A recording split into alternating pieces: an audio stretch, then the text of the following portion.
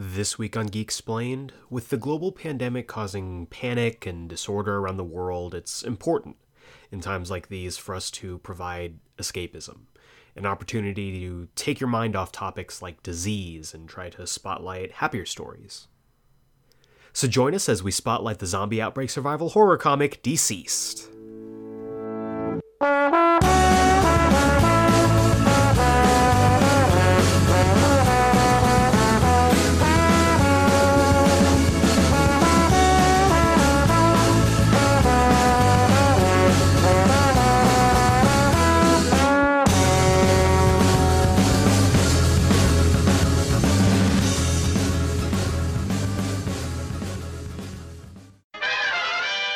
Welcome back to Geek Explained. I'm your host Eric Azana, and today's episode is our latest Geek Explained Spotlight, the series that we do every single month where we put a spotlight on a specific graphic novel, limited series, etc., etc. And this month we are doing Deceased, the I think surprising smash hit from 2019.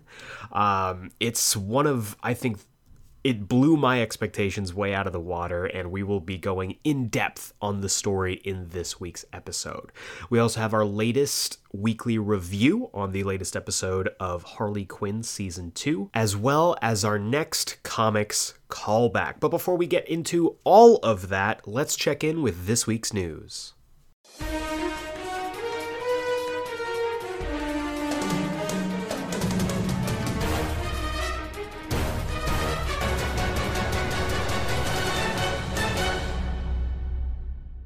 Alright guys and dolls, so I'm not gonna lie to you, we pretty much have nothing for news this week.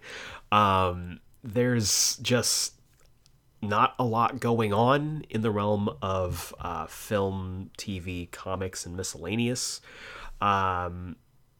We have two pieces of news this week. There's not a whole lot going on, but there is stuff that I think we definitely need to talk about.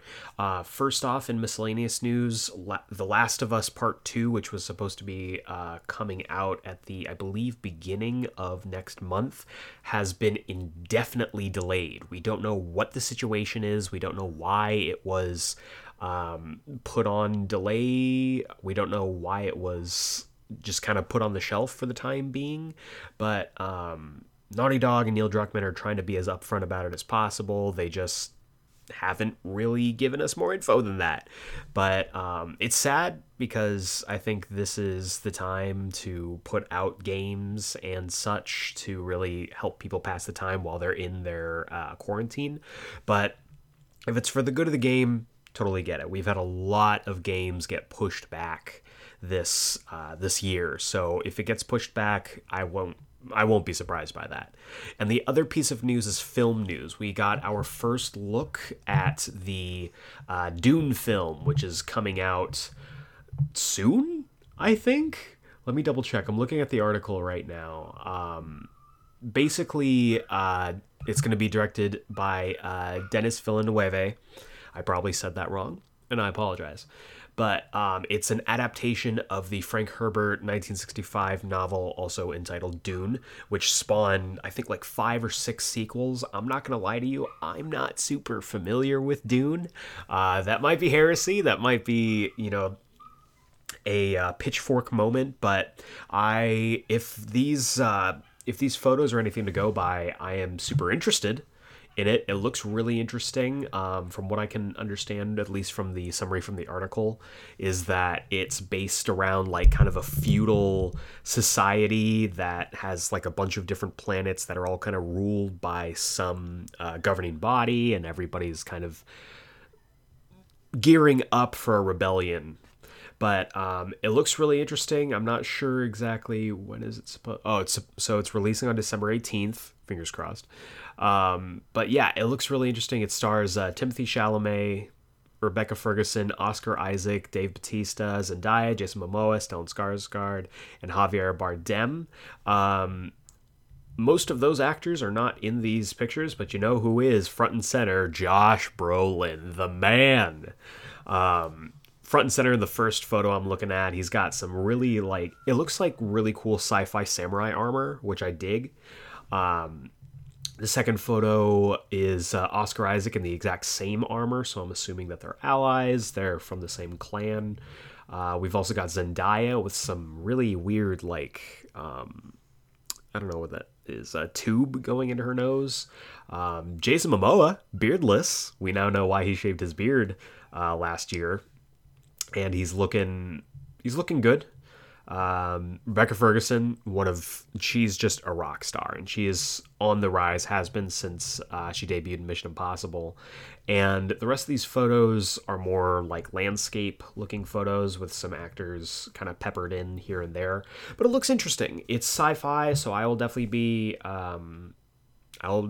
turning up in the theater if, God willing, the theater or the movie actually comes out and we're allowed to go to the theaters. But it looks interesting, so I will be checking it out for sure. And that is going to do it for this week's news. So with that, let's go ahead and move right on to the main course, the entree, if you will, of this week's episode, which is our latest Geeksplained spotlight on DCeased. And I looked, and behold, a pale horse, and his name that sat on him was Death, and hell followed with him.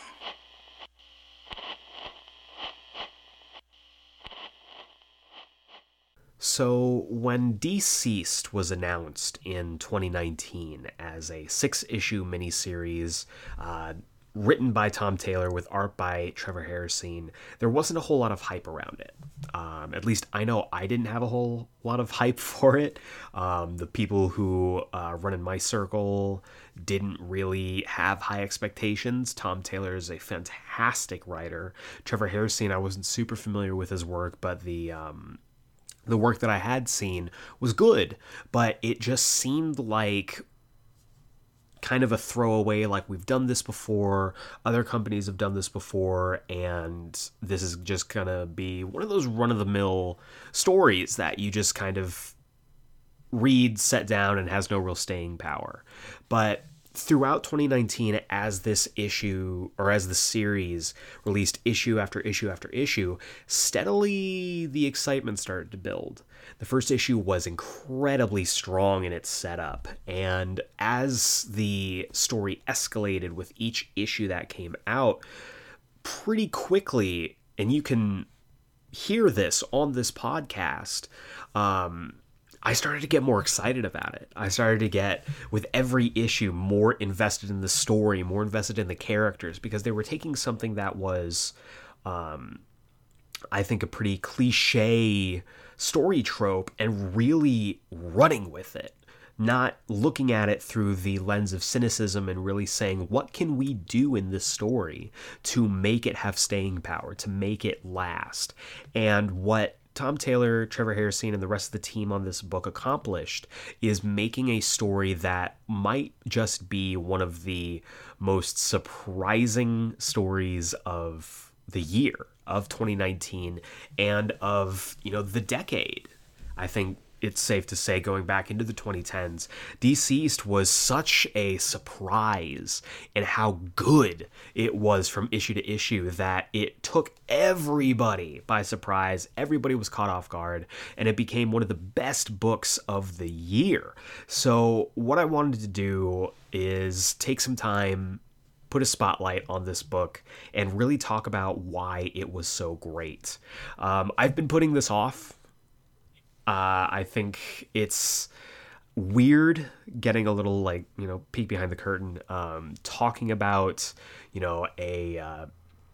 a story that is about a global pandemic, and it's like, with everything going on in the world right now, as of this recording, it felt weird to me for some reason to talk about a story like this, but that's just kind of what comics do. They take things that, at the time that this was coming out, we weren't under lockdown. There was no global pandemic. And so I decided, it's a great story. I've been wanting to talk about it. Let's talk about it. So that's what we're going to talk about.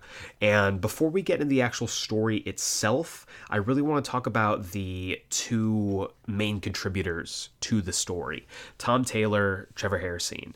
I said before I wasn't super familiar with Trevor Hairsine as an artist, and the limited stuff that I had seen, I was, it was good.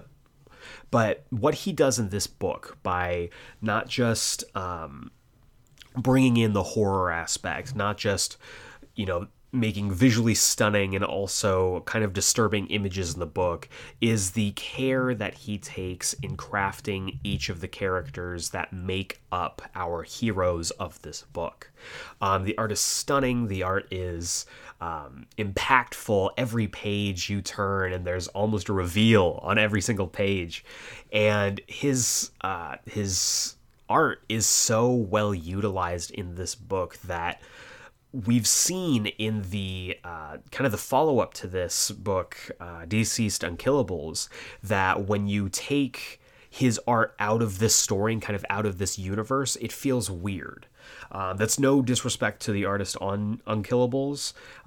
Still really good art, but it is different, and it does bring a different flavor to it. When it comes to the writing, Tom Taylor is on the rise. For the last few years, he's been knocking out home run after home run after home run. He kind of gained prominence in the comics community with the with the Injustice comic run, which started off as just strictly a prequel to the first game and then became an entire universe unto itself with, I think, 5 years worth of stories as well as spin-offs. Tom Taylor crafted an entire universe, and since then he has been knocking just book after book after book out for both DC and Marvel. His run on Spider-Man, Friendly Neighborhood Spider-Man, is a book that is still recommended to me this day. Shout out to Malcolm over at Heroes and Villains in Tucson, who will not let up on reminding me how good Friendly Neighborhood Spider-Man is. I'm going to read it during this time, but Tom Taylor has consistently made stories that are interesting, that challenge the characters in new and inventive ways, and this book is no different. Tom Taylor takes characters that we know in a setting that we know and puts them into a situation that, even though we have seen done before, is done way differently in this book. Now, getting into the actual book, that kind of brings me to that expectation. The story was essentially marketed, whether intentionally or unintentionally, as a zombie story in the DC universe, which a lot of people, myself included, drew comparisons to Marvel Zombies. And for me, when I heard this, I was like, oh, it's going to be a Marvel Zombies rehash. I'm not about this. I'm not here for it. And after picking up that first book, what became abundantly clear to me was that this book is not Marvel Zombies. It's not just a rehash of stories we've seen before. And that really comes down to its premise and the way that it is presented to us. Now, the premise being that the villain Darkseid, Fourth World, New Gods, the whole deal, essentially uses the anti-life equation in conjunction with Cyborg to broadcast the anti-life equation through all forms of technology all around the world. This effectively makes anyone who's looking at a computer screen, at their smartphone, at the TV, at anything that has to do with technology that you can view, basically infecting them with the anti-life equation and turning them into essentially zombies. They're never stated that they are zombies. In fact, there's a moment where Green Arrow is arguing. He's like, no, they're zombies. Like, they walk, they talk, they act like zombies. You can call it whatever you want, but these guys are zombies. But the understanding is that basically these people are driven insane with an insatiable bloodlust to kill anything and everything around them. And so the DC universe now has to deal with this fact that the infection is rapidly growing, with people who are so interconnected to technology being turned in the blink of an eye, and the idea that now they have to figure out what they're going to do in this story to solve that problem. And one of the big I think curveballs that this story throws you throughout the story is that it clears the board of the easy outs. You know, we think of stories like this, like pandemics, like disease stories in the DC universe. We've seen things like Contagion. We've seen things like the Amazovirus. Like all of this stuff we've seen before. But what they decide to do in this is they clear the board of the people who would be able to fix this. Cyborg is utilized at the very beginning of the story to spread the virus. Completely unwilling, he's forced to, but he is essentially ground zero for all of it. He's patient zero for the entire infection. Bruce Wayne, Batman, who is the person who theoretically would be the person to go to solve all this, is taken off the board after the first issue. Like, it's crazy how quickly they start to clear the board with these characters. Lex Luthor is, I believe, in issue 4 or 5, taken off the board as well. Wonder Woman is forced to be on the back turn and is forced to be on the defensive for the entire series, which is not akin to what she is used to doing in these kind of crises. And Superman is put through some of the greatest tests that he's ever been through in his comics history.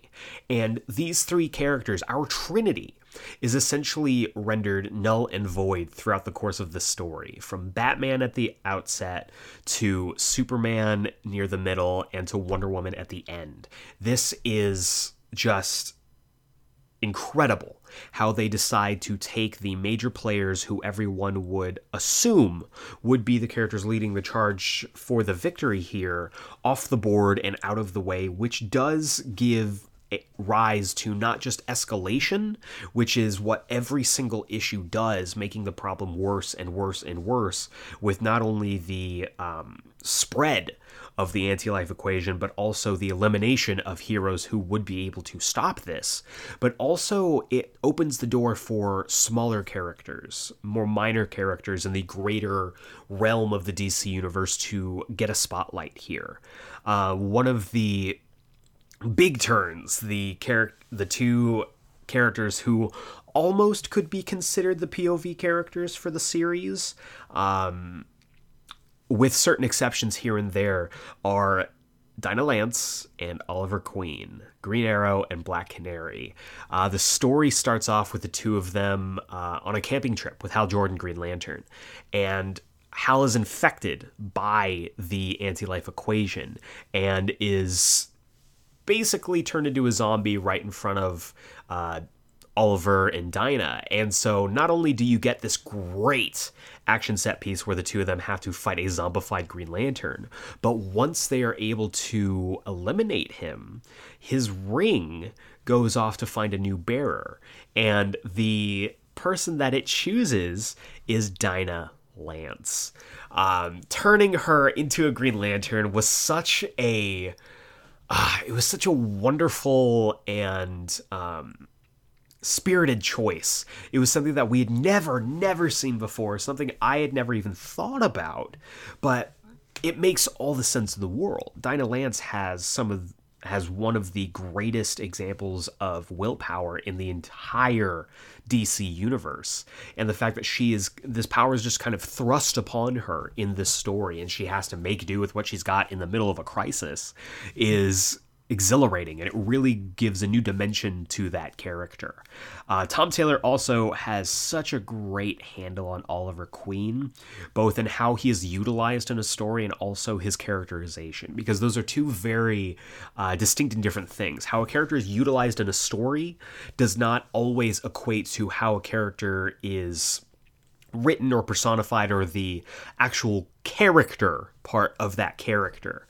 And what Tom Taylor does so well here is he utilizes Green Arrow exactly at the points that he needs to be utilized in the story, but also gives him great character moments. There's a moment where Green Arrow kind of essentially finds out that Batman doesn't have faith in his ability to aim, and there's a moment where he just makes one of the most ridiculous shots that he's made in his entire history as a character.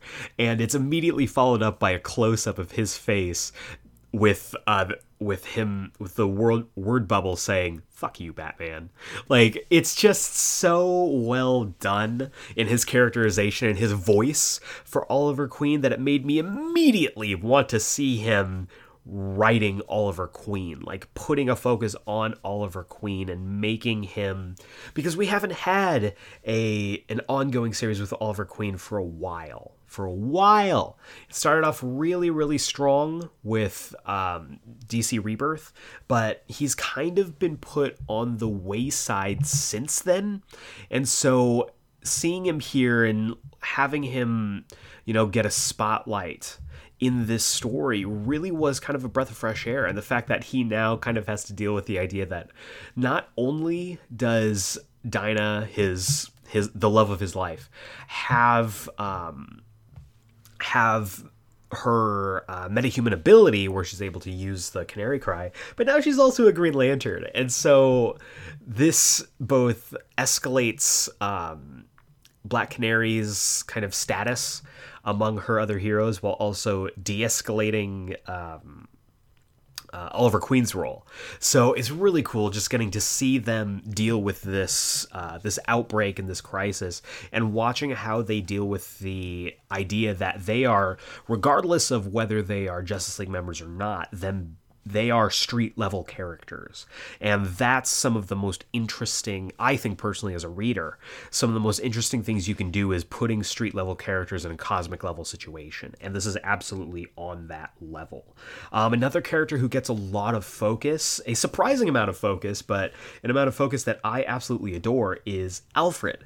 Alfred gets a spotlight in this book, and it kind of harkens back to the Injustice run that Tom Taylor did, where he put a big focus on Alfred and how he was handling all the events of the lead up to the Injustice game, how this war between Batman and Superman affects Alfred and the greater Batman family. And so getting his perspective in this story was really, really cool, because of course at the end of issue 1, Batman gets bit.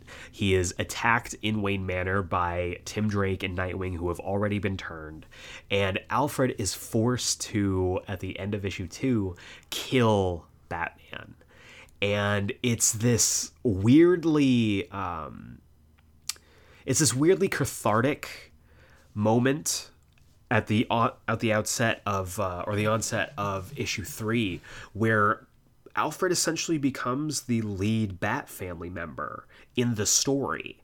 And it becomes a story of him and Damian trying to navigate what this world and what this crisis is going to end up now that they don't have Bruce, now that they don't have Batman. His story learning to kind of figure out where he fits in the response to this, as well as the later plot to get everyone evacuated off the Earth, is really well done. And when he shows up later on in the story to finally reunite with Damian, it's incredible. Damian also gets a huge focus in this story along with John Kent, and their friendship is in front and center in this story. I have always loved the Super Sons dynamic. That is one of the things that I will never forgive Bendis for taking away, aging up John and making him not Damian's peer anymore, and that really affected their relationship. Here, they are the same age, they are right back to where they should be, and it is so good seeing them interact with each other, having to deal with these situations, and how they, as essentially the inheritors of the DC universe, now have to deal with the entire universe crumbling around them. When Alfred shows up, going back to that point, he shows up in the Batplane, and there's a brief moment where Damian's like, okay, good, my dad's here. Because he spent all of this time separated from Bruce because he was having a gaming night with John in Metropolis, and Damian is like, up until this point, he's like, my dad's gonna figure this out, he knows this, he knows what he's doing, he solved everything before, he's gonna solve this too. And when Alfred steps out of the Batplane, the shock and the despair that is rendered upon Damian is so compelling. Alfred also gives him a bat suit. He's like, this is yours now. You've inherited this. It does also have to do with the fact that everyone who essentially was ahead of him in line is now wiped out. But seeing Damian have to step into the Batman role is really cool, because this is not the Batman issue 666 Damian where he's made a deal with the devil and he's got supernatural powers and he's running an authoritarian state in Gotham. This is legit how it would happen when Damian eventually gets past the mantle of Batman, where he is like, I don't know what to do. I don't know how to do this, because I, in a way, always leaned on Bruce for this. And so watching him kind of grow over the course of the story was really cool. Watching John grow with him while dealing with this crisis that he's never, ever had to deal with. Damian at least got to deal with Final Crisis, but John, this is his first big event in this continuity. And so he has to very quickly grow up over the course of this story, and over the course of issues 4 and 5, even he is dealt a huge blow. There's a moment where they've all essentially made their way onto the Arks to escape from Earth 1 to wherever they're going, and John takes a moment because he looks at Damian. Damian's in his little bat suit, which is just hilarious. Seeing little Damian in his little bat suit running around is so fun. But there's a moment where he puts his hand on Damian's shoulder. He's like, you're going to make a great Batman. And it's like that friendship is something that it's priceless. And it makes this book and all of these characters feel not just real, but also true to their characters. A lot of times we'll see especially in recent years, comic characters who are kind of plucked away from their natural environment and are given wildly different characterization that flies in the face of the spirit of that character when they were created. And what Tom Taylor does so well here is that he has to juggle a lot of different characters and is able to make all of those characters ring true across the entire story, and it's fantastic. John does have to deal with not just the loss of his home, but of course also with the loss of his father near the end of the story, which brings me to Superman. You knew we were going to come here. I'm a huge Superman fan, always have been, and so I have a very critical eye whenever Superman is utilized in stories like this, or just in stories in general. But I love what Tom Taylor here did with Superman. I already knew that Tom Taylor could write a really compelling Superman because he did so in the Injustice run. And seeing him take on a more traditional version of Superman for this story makes me just want to wipe the board clean and put Tom Taylor in charge of Superman in Action Comics. I am a huge proponent of the Tomasi and Gleason run from the Rebirth era, but I would love to see Tom Taylor on an ongoing Superman book.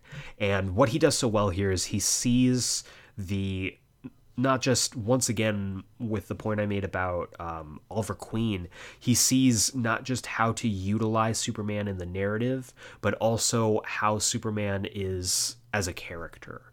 And there are moments across the story that are heartbreaking, absolutely heartbreaking. I think when Alfred has to kill Bruce, it's heartbreaking. When Damian finds out that Bruce is gone, it's heartbreaking. When I don't want to get to the ending yet, but across the board over the course of these 6 issues, there are heartbreaking moments, but the one that really sticks out to me, the two that effectively really stick out to me, happen over the course of issues 4 and 5, where Superman is dealing with the entirety of this problem. He's flying all over, pretty much all over the U.S., saving people as much as he can, but also trying to defend himself and others against the growing, I'm just going to call him zombie threat. And there's a moment where he realizes, I have to go back home. And he goes back to Smallville, and he finds Ma there. And he's like, where's Pa? And Ma's like, he's in the barn. And you know immediately when she says that he's been turned, that he's gone. And Clark makes Ma stand outside. He's like, I'll be back. And he goes into the barn, and you see that the little basement where they kept Clark's rocket is chained up. And so Superman, he unlocks the chains, he opens the door, and Zombie Pa just comes ambling out, reaching for him, trying to scratch at him, trying to bite him. And Superman is just holding him by the wrists at bay because Pa's still an old man and he's human. And so he can't get even close to Superman, but it's heartbreaking watching Superman just see what his paws become. And after holding him back for, 30 seconds, a couple panels, he slowly pushes Pa back into the basement, shuts the doors, and chains it back up. And he comes out of the barn, and I'm already getting emotional about it. He comes out of the barn, and Ma's like, what are we doing? What's next? And Superman's like, we have to go. Pa's not here. And he, picks up his mom, they fly away, and it's heartbreaking watching something as innocent as the concept of Ma and Pa Kent be corrupted by this too. So the other piece is in issue 5, because the big kind of deus ex machina for this story was always the Flashes.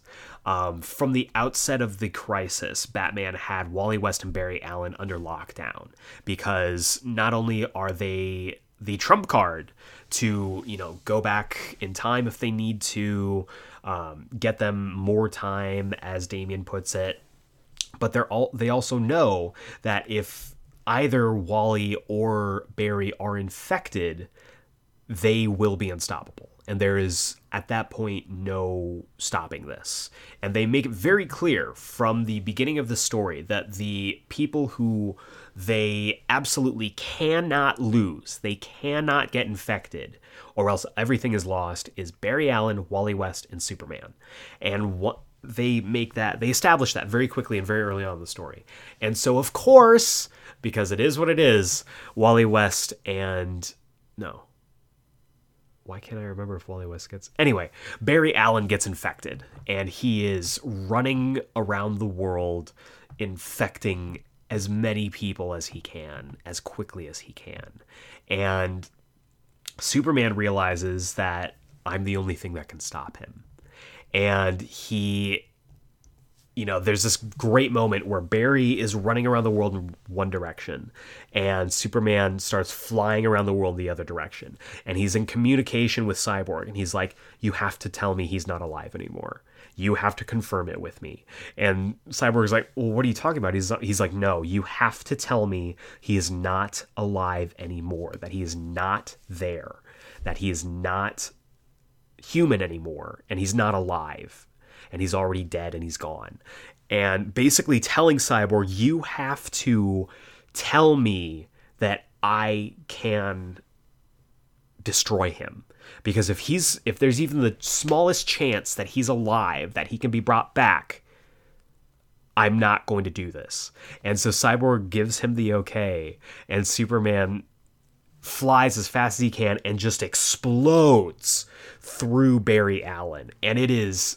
Again, so true to Superman's character that he has to know in his heart of hearts and be confirmed that he is not taking a life to be able to do something like this. It's so true to Superman's character, and I love it. Unfortunately, pretty quickly after this, he realizes there's this great moment where everyone's kind of like celebrating. They're like, yeah, Superman's still here. He saved the day. As long as Superman's here, everything's going to be all right.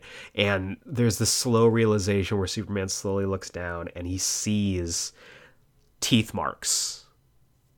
As he flew through Barry, he was able to bite down into Superman's ribs, into Superman's side, and Superman's infected. And oh man, it's that moment where you kind of know as a reader, because everything that they've set up to this point is that they have one last line of defense, and Barry's already been taken off the board, and now Superman has been infected. And so there's this moment, everyone's getting ready to, leave and head off on these arcs, and Superman has to tell everyone that he's infected. And so there's this great speech that he gives in issue 5. And it's, once again, so true and to the core of his character, because he knows that the infection's coming. He knows that he has only so much time. So he tries to say goodbye to as many people as he can. Of course, there's him saying goodbye to John and Lois, which is the most heartbreaking thing. And he's like, okay, I gotta go. And he says goodbye to them, and he rockets up into space, because his plan is, since he's infected, he is going to fly into the sun, which will theoretically, or no, it was him flying into space, because in this continuity, he can't breathe in space.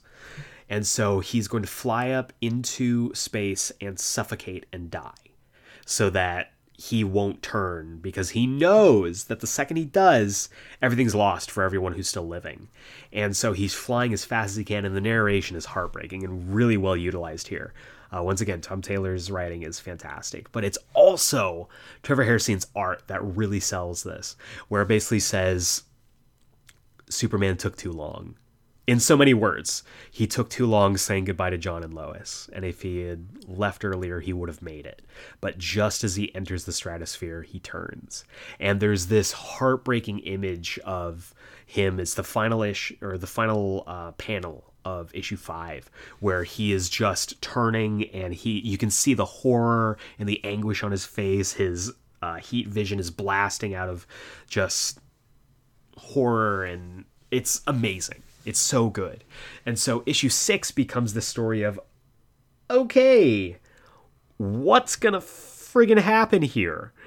Because at that point, the game is over. The game is lost. Issue 5 is probably my favorite issue for this reason, because it leaves off one of the best cliffhangers of the entire series. And so it's up to issue 6 to wrap this all up. And so what they essentially do is, with the rising escalation of issue after issue after issue, issue 6 is basically what happens when our biggest beacon of hope for today is gone. And the answer to that is a hope for tomorrow. And everyone has made it onto the arcs. They're all leaving. Superman is infected. He ends up fighting and infecting Diana, because she is basically trying to utilize...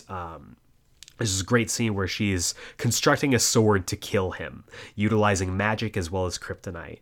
It doesn't end up working.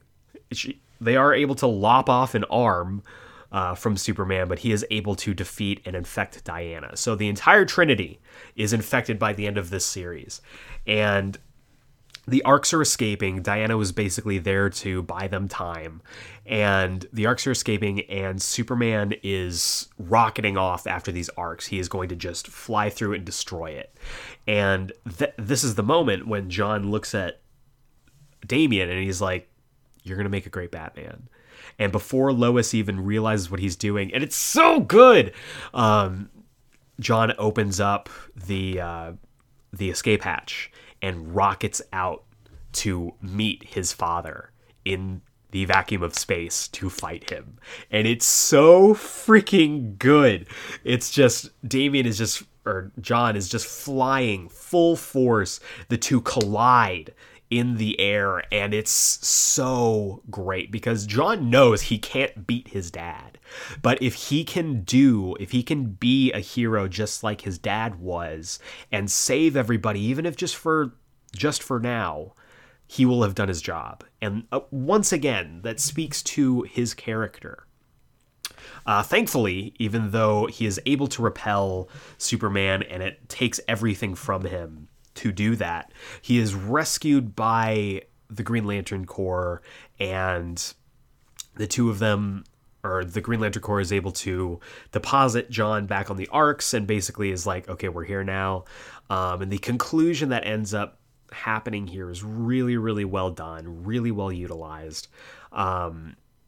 Superman, because of course he's the anti-life equation, so regardless of the zombieification of these characters, they are being run by an equation, so they're utilizing tactics throughout the entire story, which is also a great new idea that we haven't seen utilized with zombies before. And he basically says, okay, well, if I can't win this, I'm just going to fly into the sun and kill everything. So Superman flies into the sun and is basically trying to kill the sun so that the rest of the world and the universe will burn out. Meanwhile, the Ark makes its way to Earth 2. And so that's basically where everything leaves off. There's this heartbreaking moment near the end where Cyborg, who also stayed behind with Diana because he believed that he's patient zero. He is where the virus began. And so he elects to stay behind because he doesn't want to bring that threat to this new Earth. And Diana, the infected Diana, who's been infected by the anti-life equation, reveals that not only can they speak, but Diana reveals that Cyborg was the antidote. That him being Ground Zero was also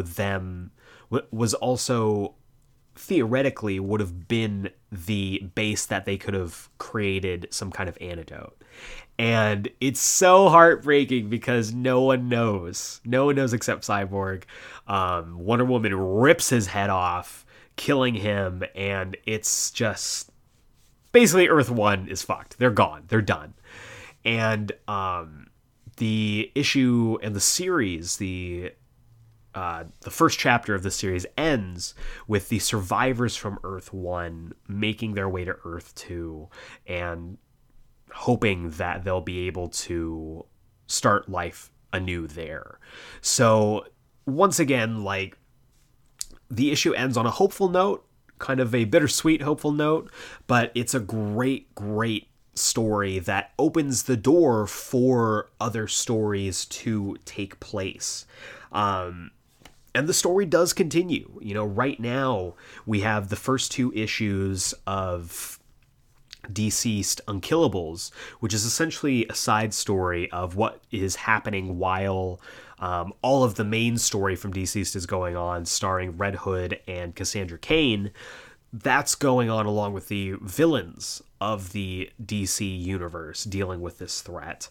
The first issue, or the third issue to conclude that three-part side story, was supposed to come out this week. But of course, with the state of comics how it is, we won't be seeing that for now. But also, sometime this year, you know, fingers crossed, we are supposed to get the official sequel for the story, that being Deceased Dead Planet, which takes place 5 years later, where the surviving heroes from Earth 2 get a distress beacon from Earth 1. And so they decide to go back. So it opens the door for a lot of great stories. It's a unique take that we haven't seen before, and it's absolutely a story that you should go out of your way to check out. Whether you order hard copy from your local comic book shop, if they are able to do shipped out orders, whether you're able to order it on Amazon, get it shipped to you, or you just go on Comixology, do yourself a favor, read this book. It's a great event book, great event story, and overall just a great look at the DC universe from both the characters on high as well as the street level characters. And it is, I think, one of the best new additions to the vast library of DC crises, both bringing these characters together and also putting a new spin on a proven story. And even with the odds stacked against Taylor and Hairsine taking a story that we've seen before with characters that we know, they ended up putting out a story that, though it started as a very underhyped rehash, it became one of the greatest surprise smash hits of recent memory.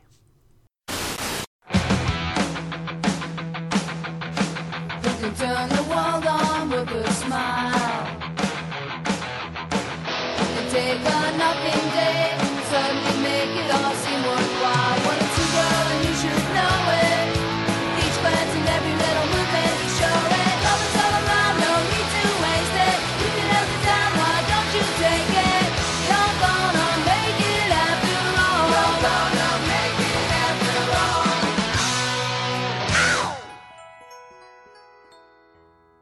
It is now time for the weekly review. This is the segment of our show where I review something weekly.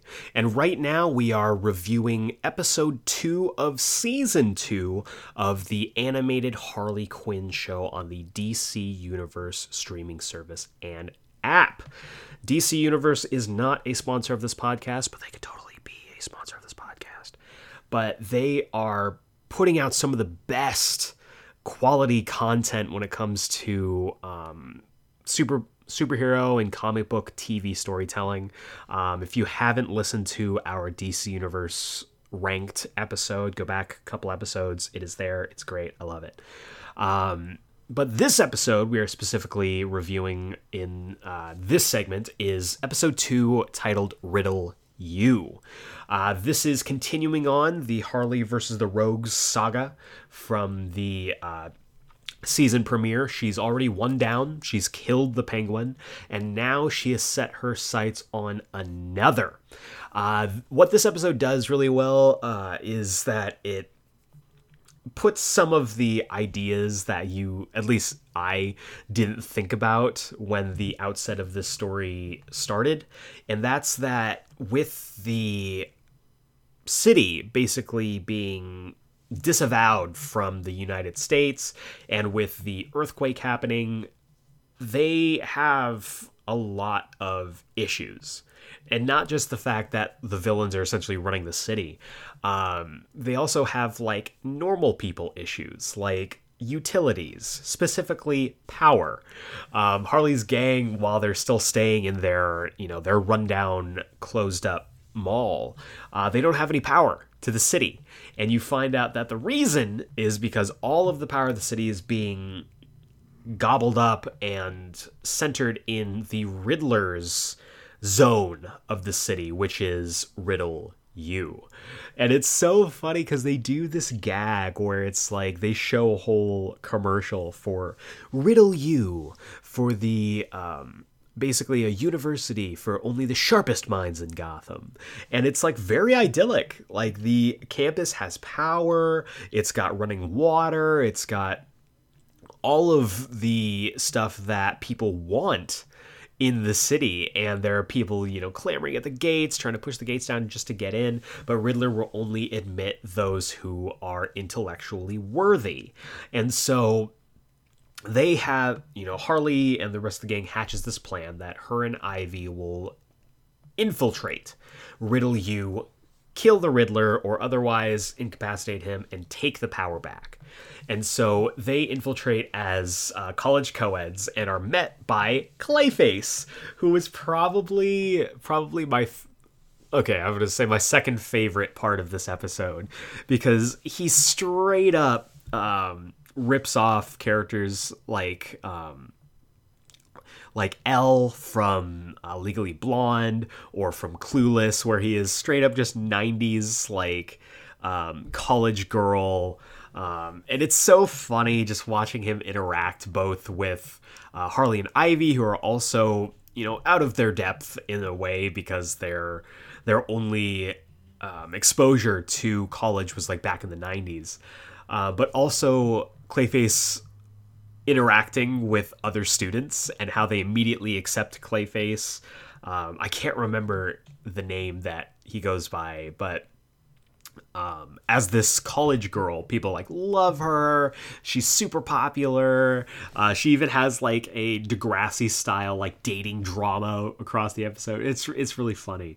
But what this episode and this section of the episode does, I think just as importantly, is it introduces us to Barbara Gordon. Barbara Gordon, Babs, officially enters the story here, and she is just, at this point, a very athletic gymnastics-based student.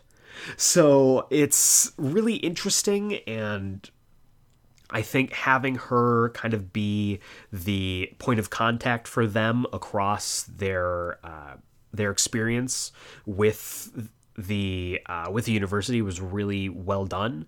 Her characterization is pretty much your classic Barbara Gordon. She is very athletically gifted, but also incredibly book smart and a little bit eager as well. She has to deal with her dad, who just barely snuck in before everything got shut down, and has been living with her in her dorm room ever since. So it's the degradation of Jim Gordon as a person continues. But the B plot with the B team, my favorite part of this whole episode was King Shark and Dr. Psycho.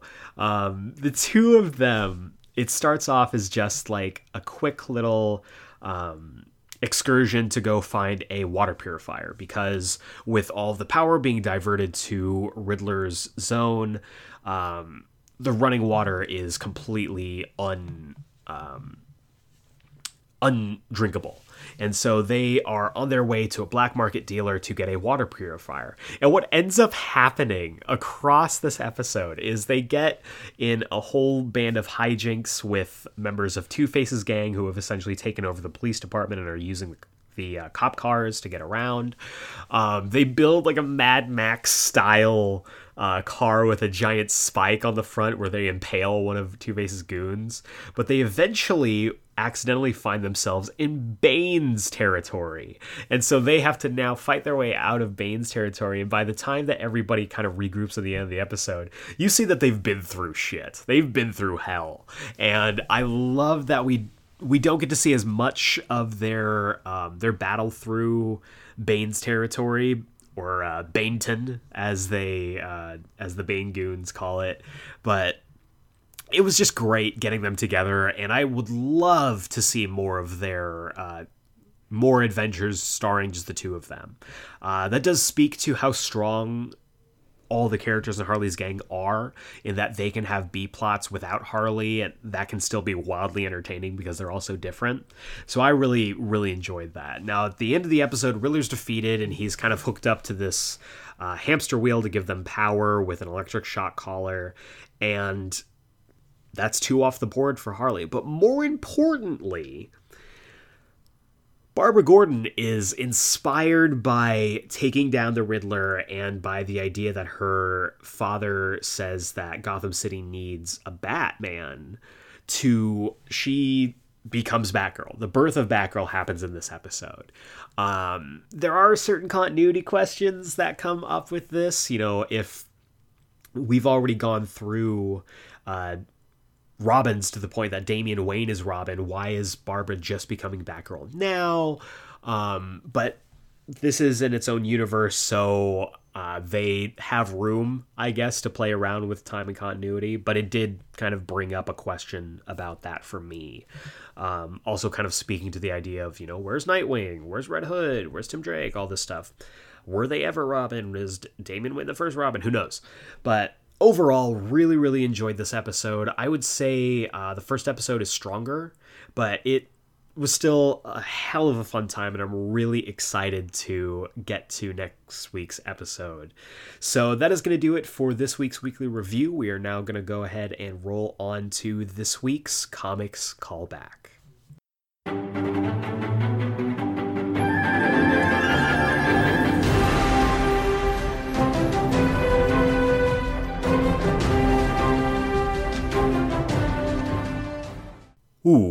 Welcome back to this week's Comics Callback. This is the segment of our show where each week I talk about 5 comics that you should go back and read, whether it's on Comixology, the DC Universe app, or just going back to your shelf and dusting off your old copy of the book. Last week we took a look at books by Grant Morrison. This week, category is Daredevil. Daredevil is celebrating its basically 5 years since the debut of the Netflix show, and with all the hype around Daredevil from the past few years, I really wanted to kind of take a look back at 5 Daredevil comics that I think you should go back and read.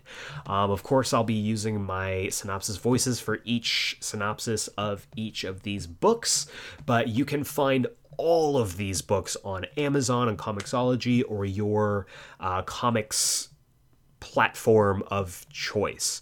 I mean, there is a safe bet that some of you do have these books at home. So if you have them, if you've read them, dust them back off, give them a quick read again. I know I ended up reading a couple of these books back to back over the course of this past week to get ready for this, and I loved it. So going into number 5 on the list, we have issue number 26 from 2001. This is the beginning of the Brian Michael Bendis and Alex Maleev run of the book. This is probably one of the most seminal modern runs of Daredevil. This is the one that really brought Daredevil down to the nitty-gritty realism that people kind of associate with the character today. So let's go ahead and jump into the synopsis for this first issue. What happens inside Matt Murdock when he puts on the Crimson Mask? And when the human bomb named Nitro attacks, is the man without fear also the man without mercy? Plus, who is Mr. Silk, and what does his appearance mean for the Kingpin? So what this run of the character did was it reintroduced kind of the gritty crime drama aspect to his character. This is also one of the darkest runs of Daredevil. This is the slow degradation, corruption of Matt Murdock over the course of his story. I don't want to spoil anything because I want you to check this out. It's a big run, but this really was one of the best Daredevil runs of all time, and I absolutely recommend checking it out. Next up, we have another story from 2001, that being Daredevil Yellow, written by Jeff Loeb with art by Tim Sale. This is one of the many Marvel color books, I call them, written by Jeff Loeb with art by Tim Sale. Our first official Geeksplained Spotlight was on one of the books from this line, that being Spider-Man Blue. This book has just as much love for the character, and it's so freaking good. So let's go ahead and dive into the synopsis here. After the death of Matt Murdock's father, Battling Jack Murdock, Matt dedicates his life to eradicating crime from the streets of Hell's Kitchen. Witness the birth of Daredevil as a young Murdock trains his body and mind to become a hero. So, just like Spider-Man Blue, this book really kind of centers around Matt Murdock looking back on his early years, and specifically his relationship with one Karen Page. If you are a fan of the Netflix show and you love the relationship between Matt and Karen, you will absolutely like this book. This is also, it's gorgeous art. The story of Matt becoming Daredevil also utilizes probably the most underappreciated Daredevil costume, which is the yellow costume, and you cannot tell me otherwise. I believe it's one of the best Daredevil costumes. But I love this book because of what an introspective book, and really this entire series is, and how well Jeff Loeb is able to give Matt Murdock's voice, both to his life as a vigilante as well as his life as a blind Catholic lawyer. So this is a great character piece. It's not super long, which the previous entry, the Bendis run is, sort of. But it's really a great story that is an awesome graphic novel that you can pretty much find anywhere. So next up, we have the current run of Daredevil by Chip Zdarsky with art by Marco Checchetto as well as George Fornes. And I absolutely love this book. It's been well documented that I came to this book pretty late in the game. I was recommended it at the tail end of last year, and it ended up becoming one of my favorite books of the year. It's also has its place on our top 5 comics you should be reading. It's that good that this is the third time I'm talking about it on the podcast. It is absolutely worth your time. It's a fantastic book. Chip Zdarsky is just killing it right now. And let's go ahead and jump into the synopsis here. The next chapter in the ever-surprising saga of Daredevil. After a brush with death, Matt Murdock must piece together his shattered life, and that includes returning to action as Daredevil. But years of trauma have taken their toll, and becoming the guardian of Hell's Kitchen he once was won't be easy. Mistakes will be made along the way, and this time, one might actually prove to be the end of him. Because when a criminal dies and Daredevil takes the blame, Matt must go on the run in a desperate bid to clear his name. But even he can't outrun judgment forever. And with Daredevil's absence from Hell's Kitchen, the real devils can come out to play. So what I love so much about this book is just the idea that it really boils down to character pieces on its 2 leads. And that is Matt Murdock and Wilson Fisk. Once again, I'm going to probably bring it up more than once across this segment, if you loved the Netflix show, you will love this run of the book. This is probably the closest run to that original show that we have seen. And Chip Zdarsky's voice for both Wilson and Matt is so well done, making them both distinct. And the challenges that they have to deal with across the board are so fun and inventive and really also dark and kind of depressing. Matt has to deal with the idea that he might not be as good a superhero as he thinks he is. Wilson Fisk has to deal with the idea that he is a big fish in a small pond. And when he swims out to the greater ocean, he will get swallowed up. So it's a great character piece on both characters. The art is gorgeous. The action is kinetic. And overall, it's a great look at how Daredevil is as a character nowadays. Next up, we have probably one of, if not the most iconic Daredevil story of all time, and that is Daredevil Born Again. Written by Frank Miller, art by David Mazzucchelli, this is the iconic Daredevil story. If people ask you, what's Daredevil about? I want to read this character, you will almost always be pointed in the direction of Daredevil Born Again.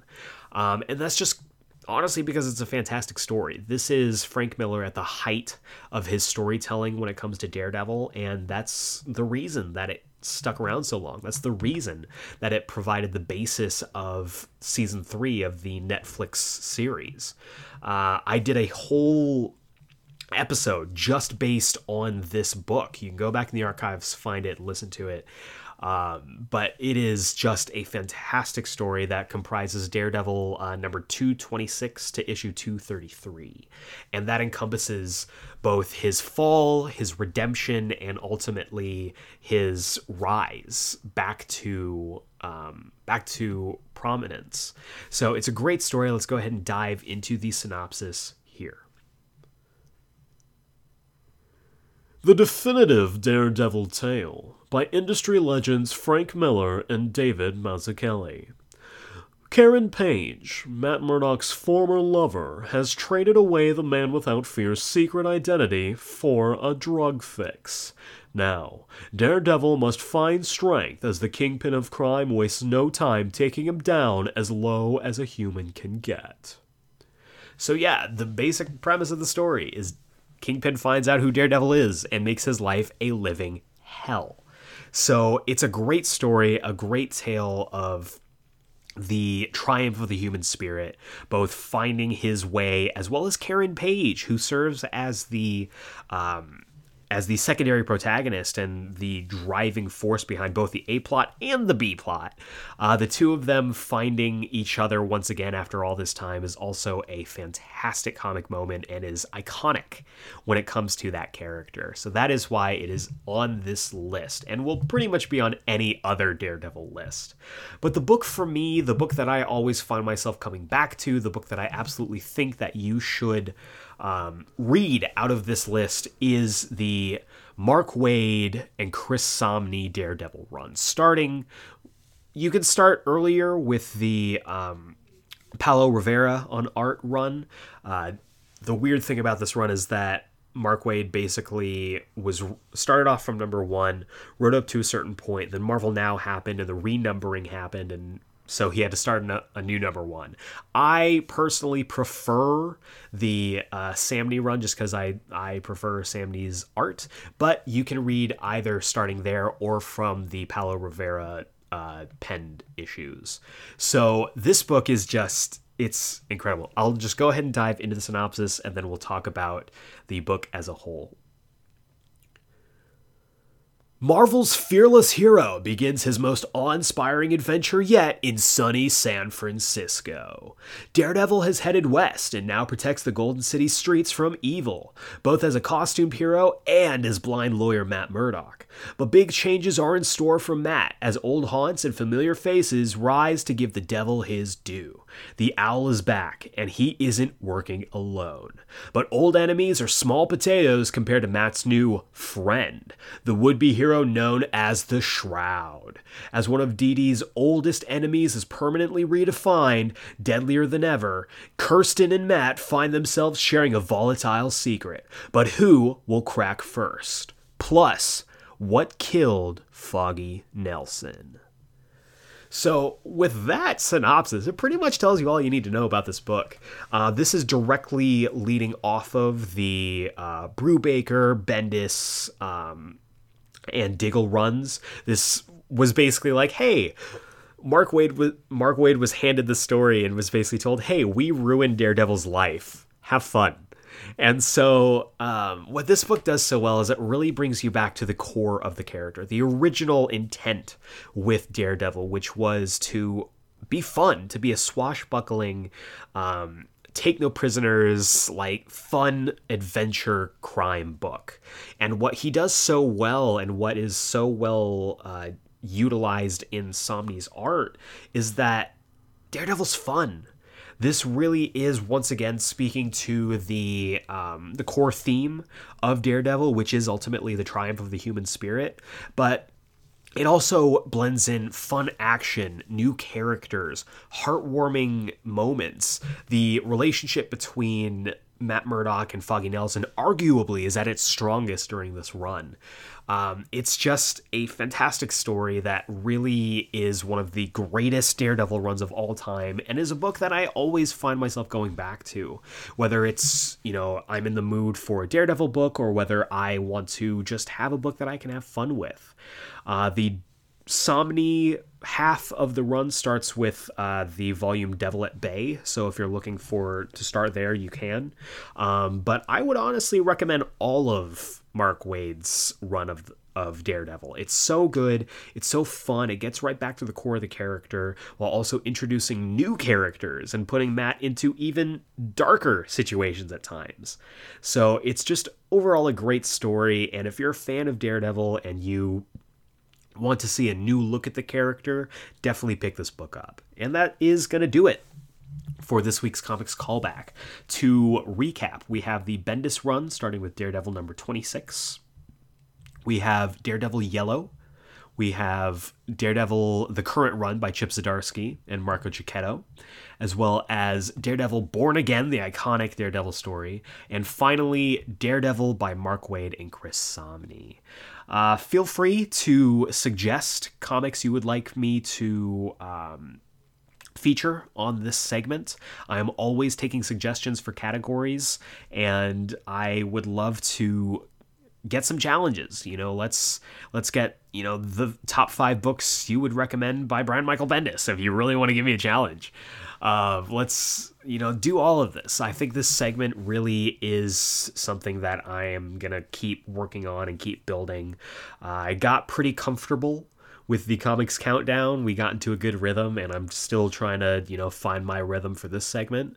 But I think it's a great opportunity to go back and read comics that either A, you've read before and just want to go back, or B, comics you never heard about, but, want to dip your toes into because you're interested in either the character or the writer or the artist.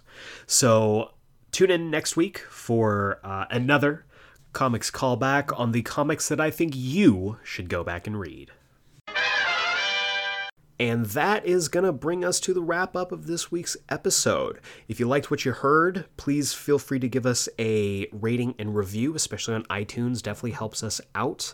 Also, feel free to give us a follow on either of our social medias at GeekSplainPod. That's at GeekSplainPod on Twitter and Instagram. You can also feel free to reach out to us on either of those social medias or through email to geeksplained@gmail.com, because I'm an old man and I still read emails.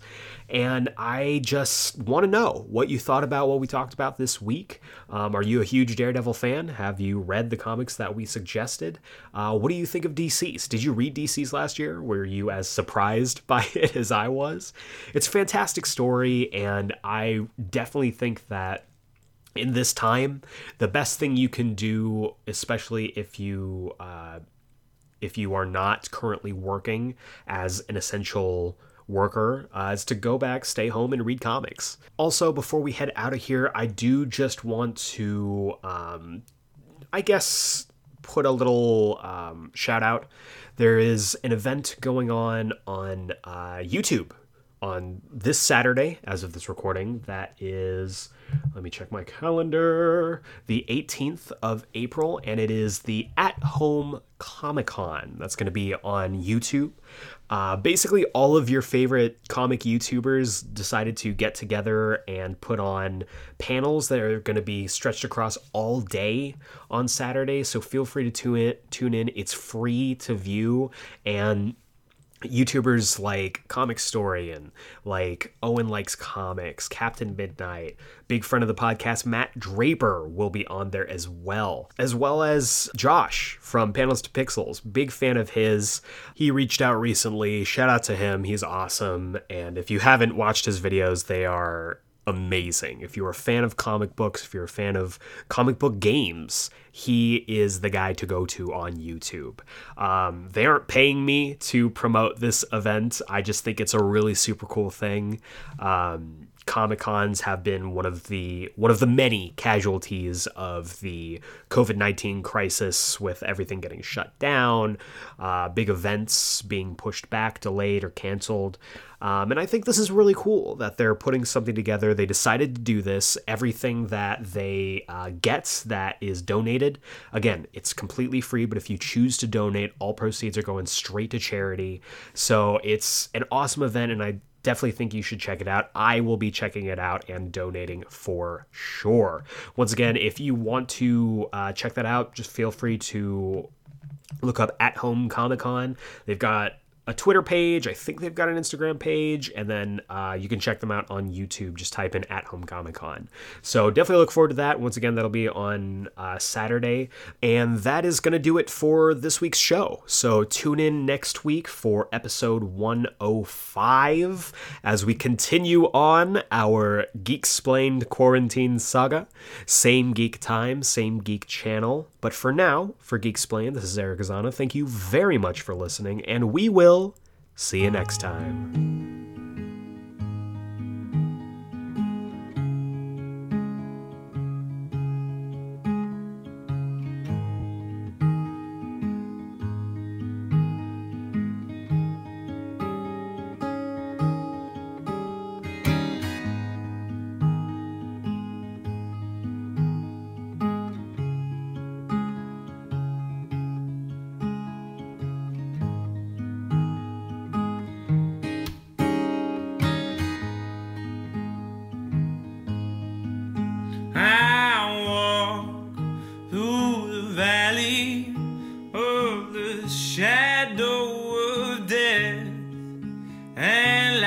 fear no evil, because I'm blind to it all.